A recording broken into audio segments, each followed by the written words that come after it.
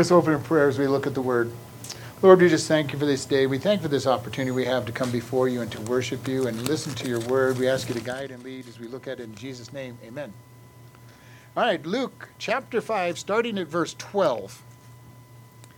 And it came to pass, while he was in a certain city, behold, a man full of leprosy, who seeing Jesus fell on his face and besought him, saying, Lord, if you will, you can make me clean. And he put forth his hand and touched him, saying, I will, be you clean. And immediately the leprosy departed from him.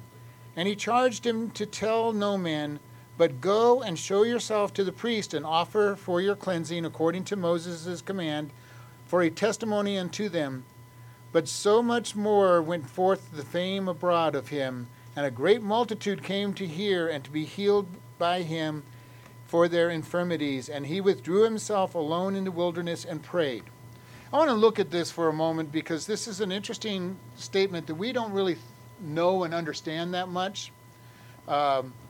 Because we're starting out with, first off, it says it came to a certain city. So there's a period of time between our last story of the great load of fish that were brought into the boats that almost sunk the boats. They brought in so much fish. Peter and Andrew and John were called to follow Jesus. And it says that a man full of leprosy came up to see Jesus. Now, we don't think much about leprosy in our day and age. In America, we've never had much problem with it. In the Middle East and Asia, they've had lots of problems with leprosy in the past. Leprosy is an extremely debilitating disease. We now have a cure for it. They did not have a cure for it back then. We now know it is a bacterial disease and that they can be healed of it. Back then, it was a death sentence to get leprosy. All right? This man came to him, and it says he was full of leprosy, which meant that his skin was literally starting to rot away. And this is what leprosy did to you. It started out with little spots all over your body, and then they got infected.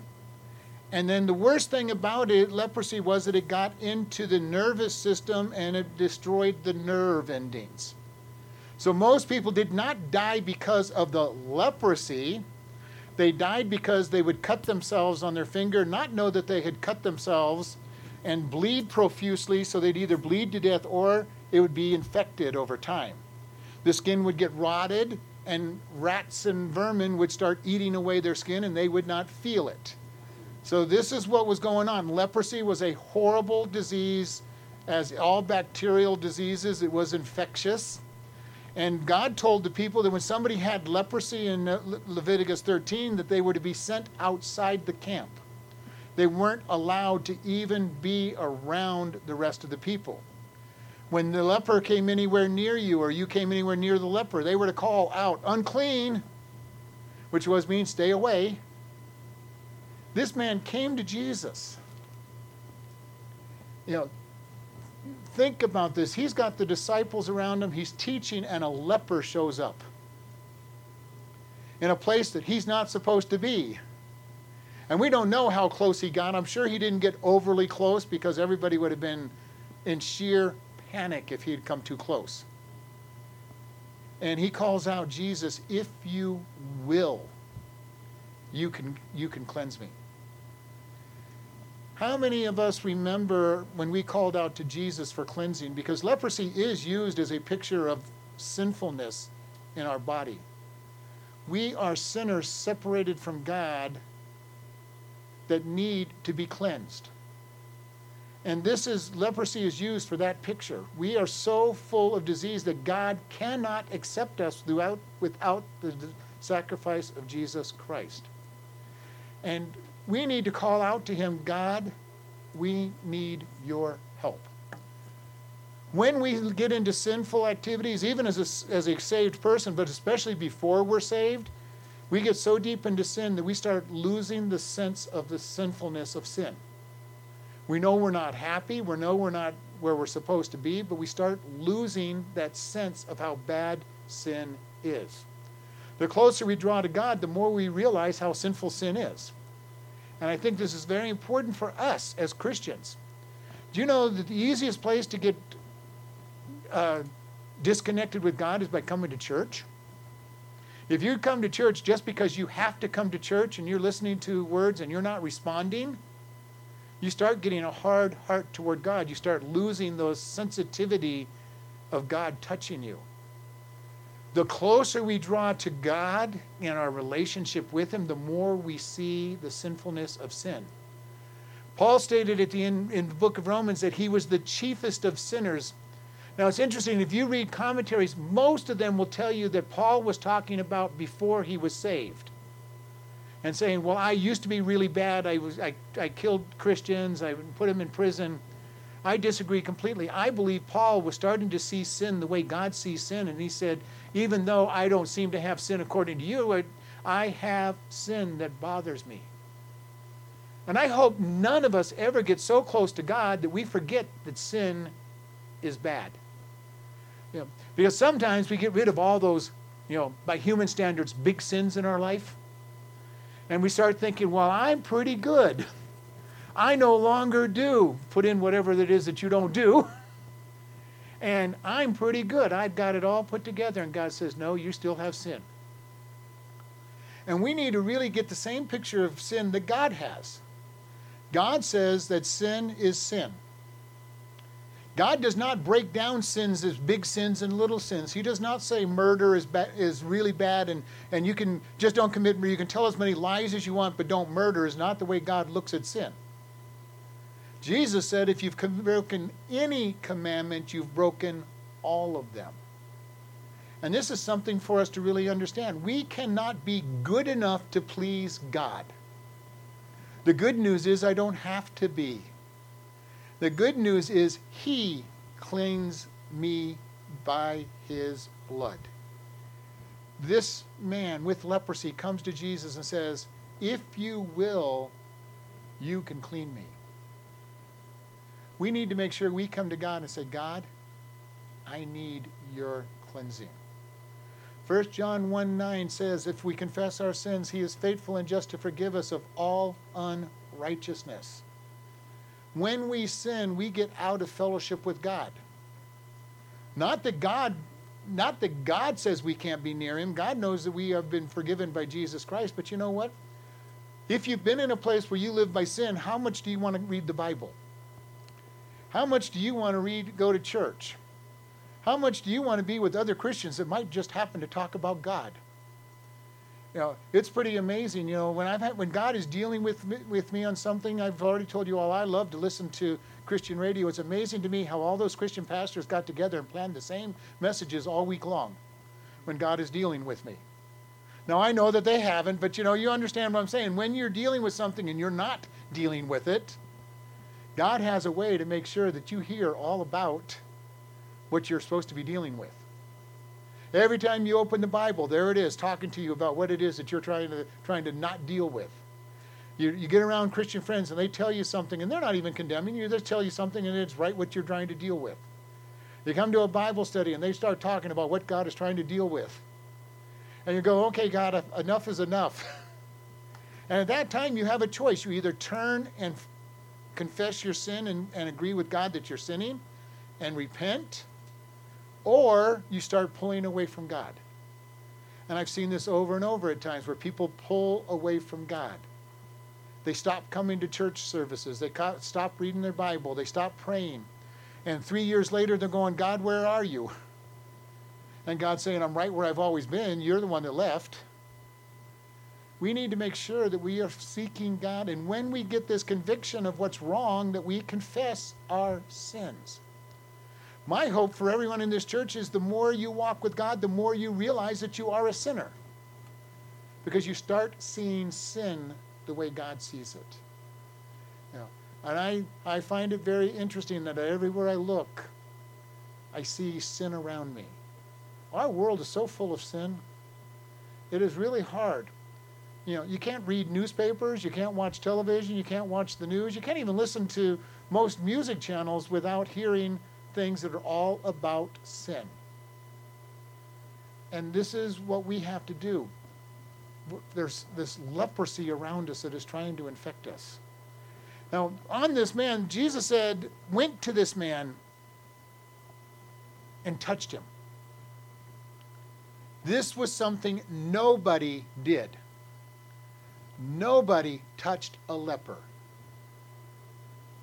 And I can imagine the disciples are beside themselves as Jesus is going toward this leper.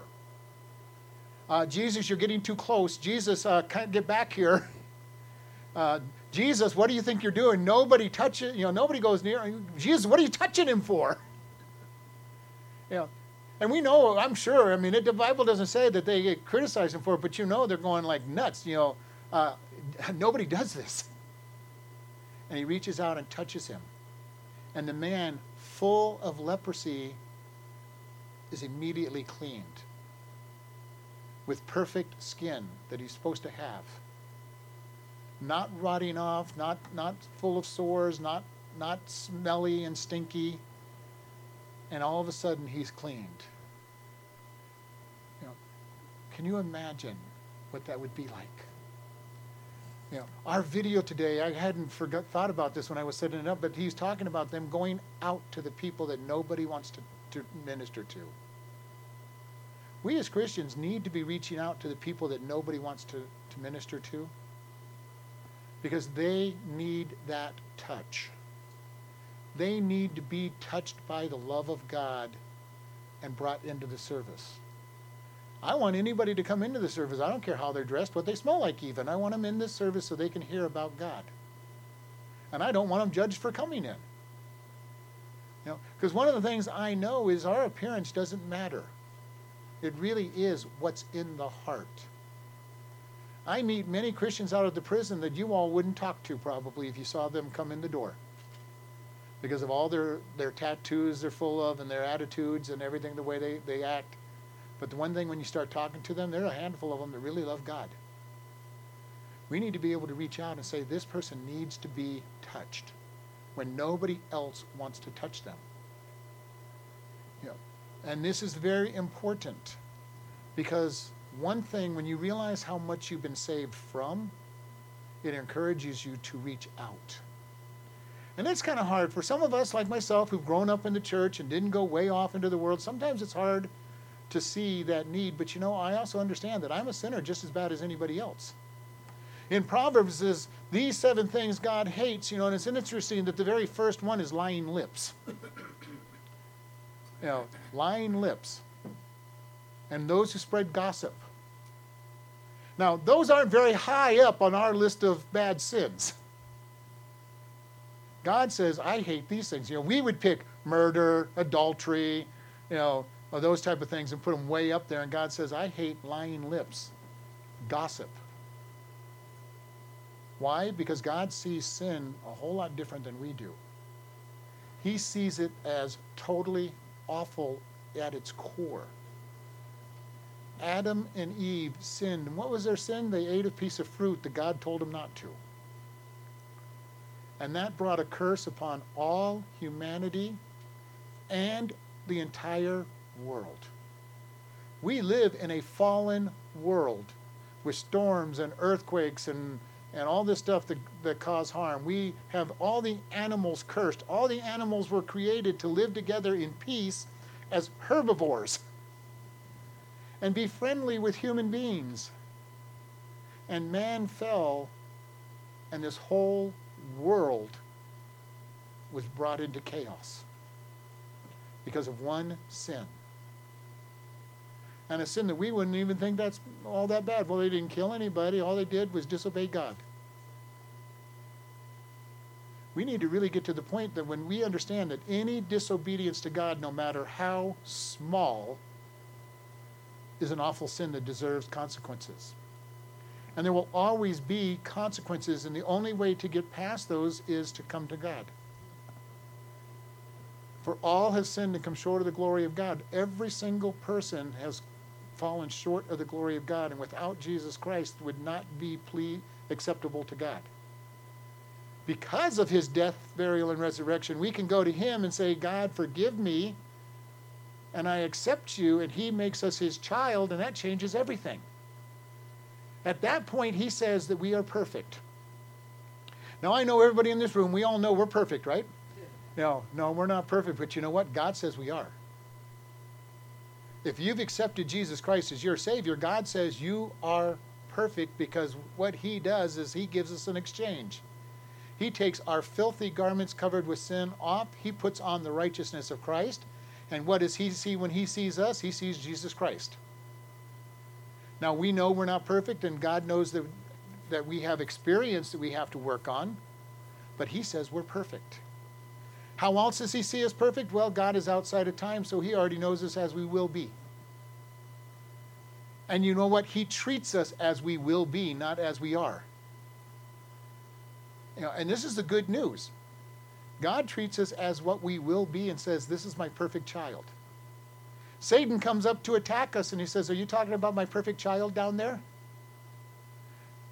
And Satan says, yeah, I'm talking about that child that is not perfect. Let me go give him tests. And the sad thing is for us is that God lets him test us. Why? Because he wants us to know where we're at. The good news is that with his strength, we can be successful. We can be victorious.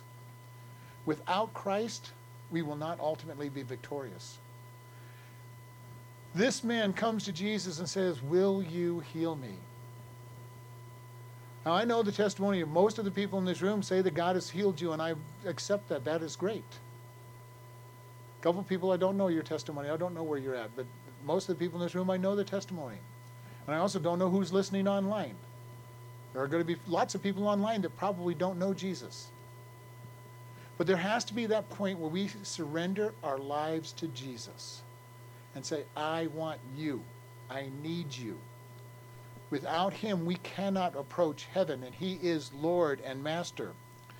Now, I just want to take a look. Jesus then told him to go to the priest and present yourself and offer the sacrifices.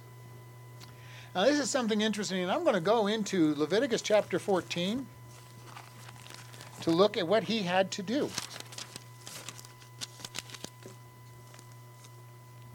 Because he was told, when he got healed, he was told 3 things by Jesus. Number 1, don't tell anybody how you were healed. Now, I am sure that he did not obey that command. Especially when people are going, well, what happened to you yesterday? This morning you were so bad. What happened to you? Probably very difficult thing to not tell somebody, and yet Jesus told him not to. The second thing he was told was to go show himself to the priests. This man has not been allowed to be inside Jerusalem. He is not allowed inside the temple because of his leprosy. He's now to go tell the priest, and Jesus says, and offer the sacrifices. So we kind of look at this and you're going, well, what is that all about? Well, we're going to go to the Old Testament and we're going to look at what it was all about. So Leviticus chapter 14, starting at verse 2. This shall be the law of the leper in the day of his cleansing, that he shall be brought unto the priest, and the priest shall go forth out of the camp, and the priest shall look and behold, if the plague of leprosy be healed in the leper. Then shall the priest command to take him that has been cleaned, 2 birds alive and cleaned in cedar wood and scarlet and hyssop. And the priest shall command that the one of the birds be killed in an earthen vessel over running water.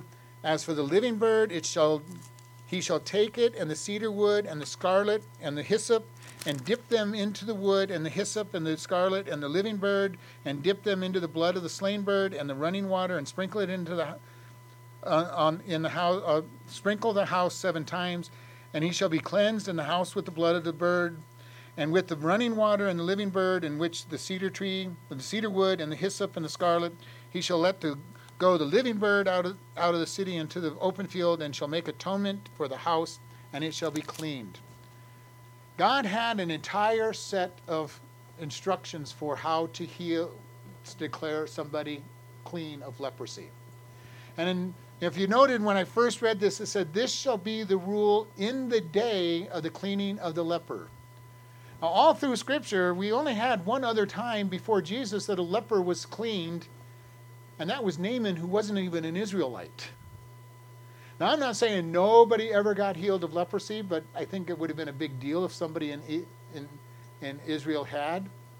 But God already knew that there was going to be a day when lepers would be cleaned. And Jesus healed many lepers. I can imagine these poor priests all of a sudden say, we've never done this ceremony ever in our lifetime, and now we're getting to do it all the time. What's going on in this world? Because people were being healed by Jesus. And it's kind of interesting what he told them to do. In the Old Testament, they were told, when you get healed, you are to go to the priest, and the priest will go and examine the person and make sure that they are clean of their leprosy. They have been made clean. Their skin has been made pure. They are now able to come into worshiping God.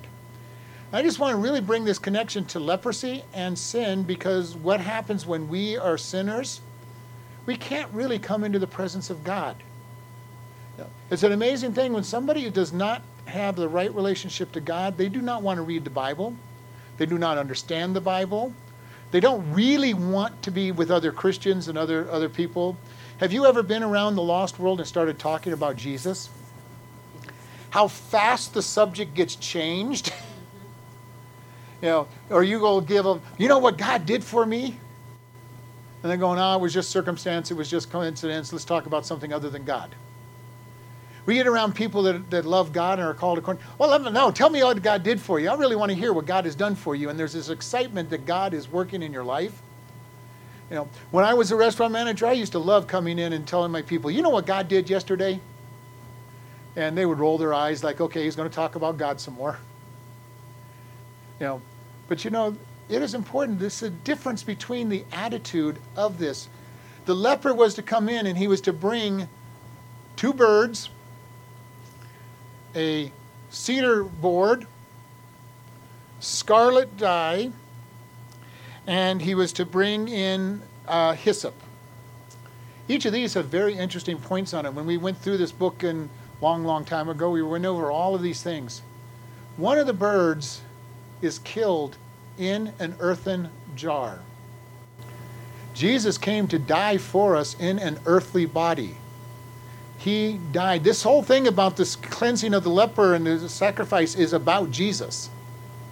Is about Jesus and his cleansing of what's going on. And we look at this. He brings in wood. In the Old Testament, when wood is used for healing, wood is used for a miracle, it represents the cross.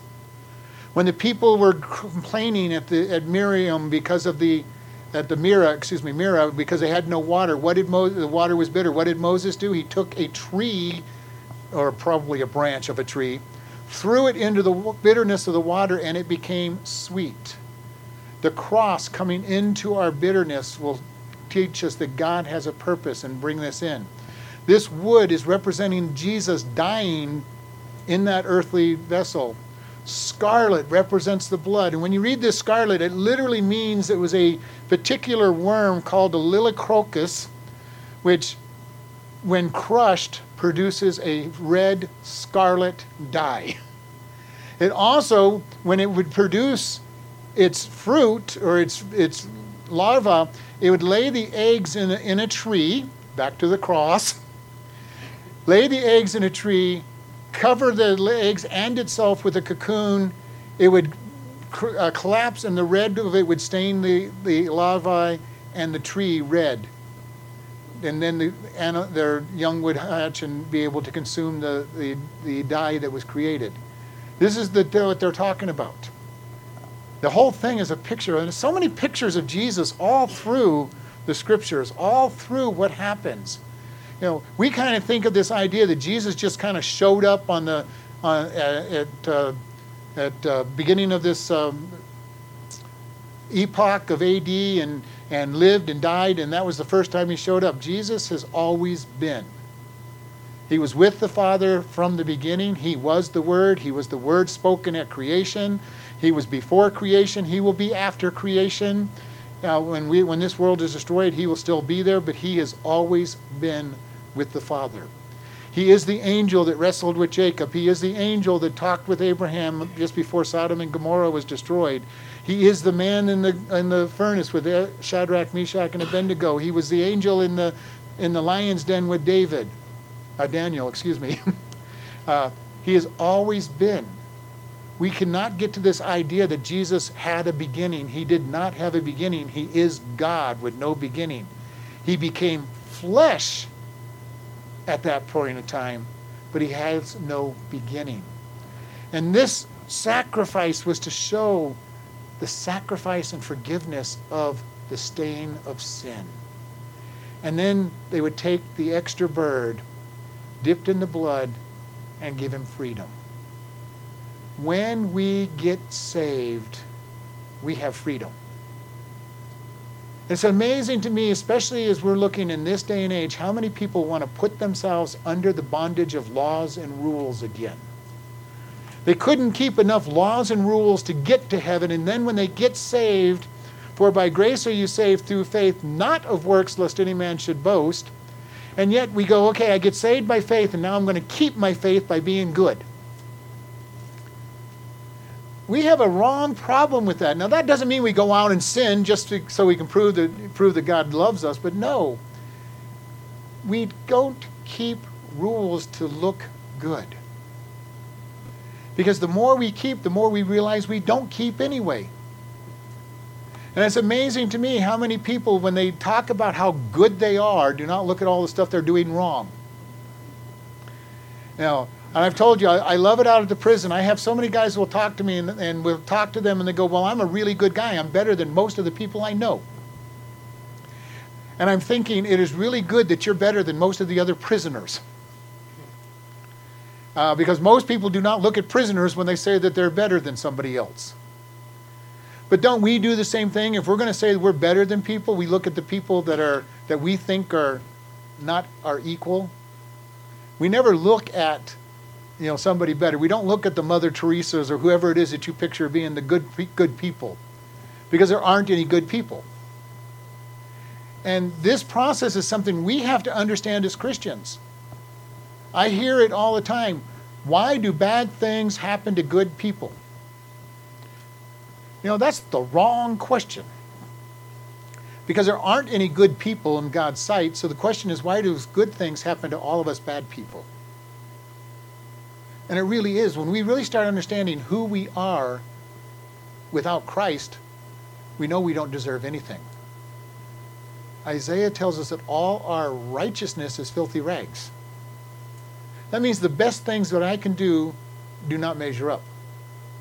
Do you realize when people stand at the white throne judgment of God, that's the last judgment before death, Hades, and the angels, the fallen angels, and everybody gets thrown into the lake of fire, they will stand before God in their righteousness. Not their sins, in their righteousness.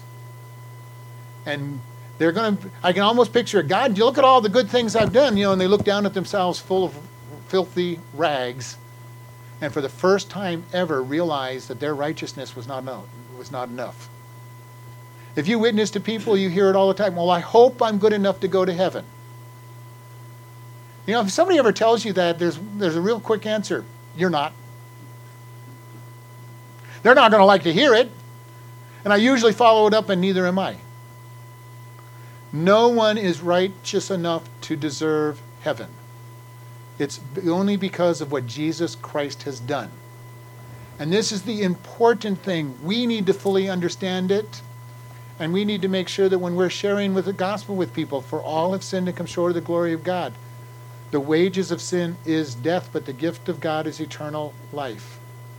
The only reason we can stand before God is because of what Jesus Christ did for us and the gift that he holds out to us for us to accept. And all we have to do is take that gift.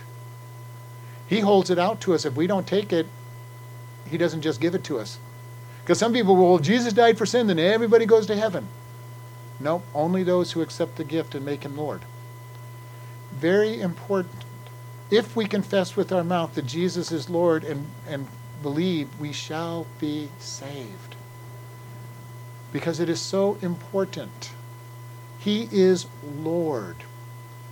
He wants to be Lord in our life. And this is important. When we turn to him, he will become Lord. We will follow him. Not because we're trying to please him, not because we're trying to earn heaven, but because he is Lord. And he is master, and he has adopted us into his family.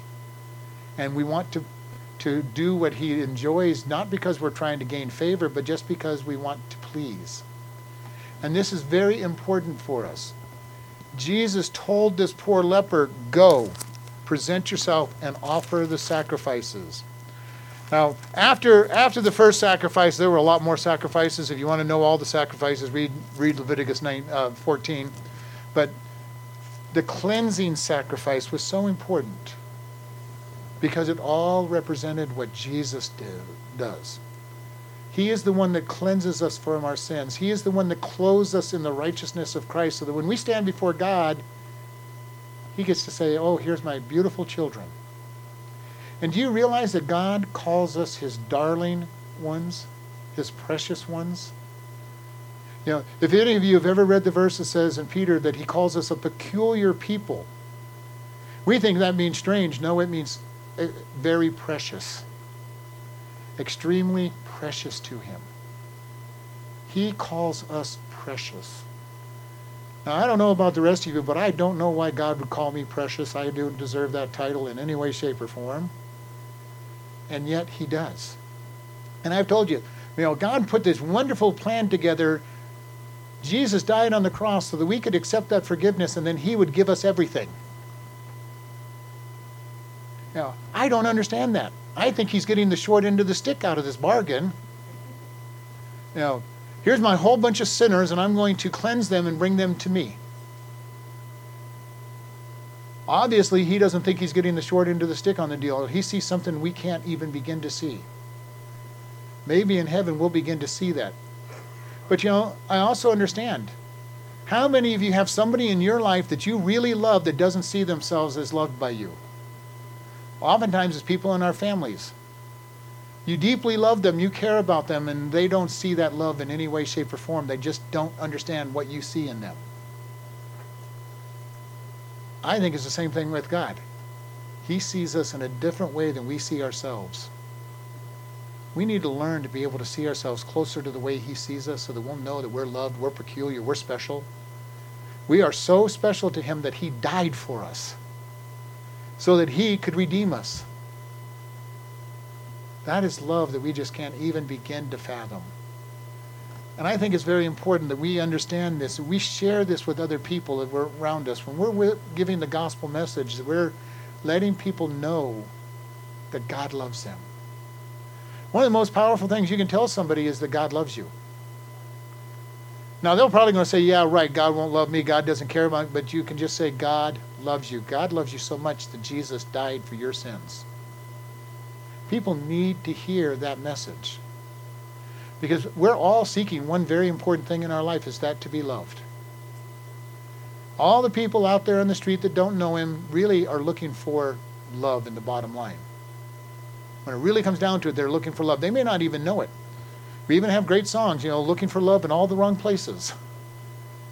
And people understand they're looking for love deep down in their core. And they think they're going to find it in people.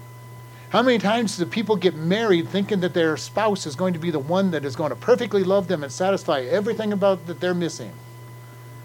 If that's why you're getting married, don't get married. Because it won't work. Because you're not going to satisfy them and they're not going to completely satisfy you. And if that's what you're looking for, you're in trouble. And yet many people get married for that reason. I'm looking for that love. I'm looking for who's going to fulfill me. The only one that will ever fulfill us is God. And we need to come to him knowing that he is going to be that one that's going to fulfill us. So the challenge for us today is, number one, if you're not saved, get saved. Plain and simple, today is the day of salvation. Don't put it off, because the more you say no, the easier it is to say no in the future. But for us as Christians, I'm going to challenge us. We need to look and say, God, I want to know more about how you love me. And God, I want you to teach me to love others that way. What would our church be like if everybody in the church actually loved other people the way Jesus loves each other? There wouldn't be anybody talking about anybody else. There wouldn't be any people judging each other. There would be nobody not helping one another. When there was a true need, people would be right there to help. People would be loving people. I'm going to challenge us. Let's start praying, God, help me to love people the way you love me. And use this when you're witnessing to people. God loves you. One of the greatest verses you can use is the one that nobody even remembers anymore, and we all know it by heart. For God so loved the world that he gave his only begotten Son, that whosoever believeth in him should not perish, but have everlasting life. Make sure you tell it to people in a way that means something. Don't just blow through it. God loves the world. So much so that he died so that we could have life. That one verse, if you can't witness to somebody, that one verse is all you need to witness to somebody. Share that verse and explain it a little bit. If you can't remember the Romans road, John 3:16 is the gospel in one little verse. Then it goes on to say that we're not condemned, that he didn't come to condemn the world, but that by him the world would be set free. And then we go to the one that we're memorizing this month, that there is no condemnation. For those who have accepted him, there is no condemnation, but those who have not accepted him are already condemned. We need to understand his love and that he is the only way. And we need to really stretch out and start saying, God, teach me to love. Teach me to love. And then be ready for the challenges that God's going to put you when you're asking to be taught to love. Because when you're asking God to teach you to love, you're going to find somebody that's very hard to love, because God's going to say, okay, you wanted to learn to love? Here it is. Here's the person that's going to help you learn to love. Might be a family member. Might be a neighbor. Might be a co-worker. But God's going to say, here's the person that's hard to love, and now I want you to love them. We need to be ready. But I think it's an important challenge for us. Jesus said, they will know that you're my disciples by your love one for another. If we can't love the body members, we're in trouble. If we can't love the body members that we know were bought by the blood of Jesus Christ and are God's children, we're never going to love the outside world. And I don't mean the things they do, I mean love them. They're irritating with their sin. They're irritating with their opinions. They're irritating with their dislike of God, but we need to love them and show them that they're loved. Because love wins people.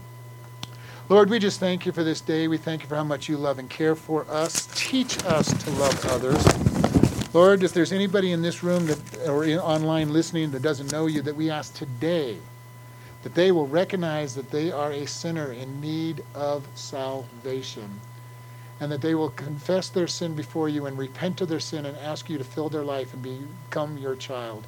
And we just thank you in Jesus' name. Amen. Listening friends, where will you be when you die? We ask this question of a lot of people oftentimes, and the biggest answer we'll get is, I hope I will be in heaven.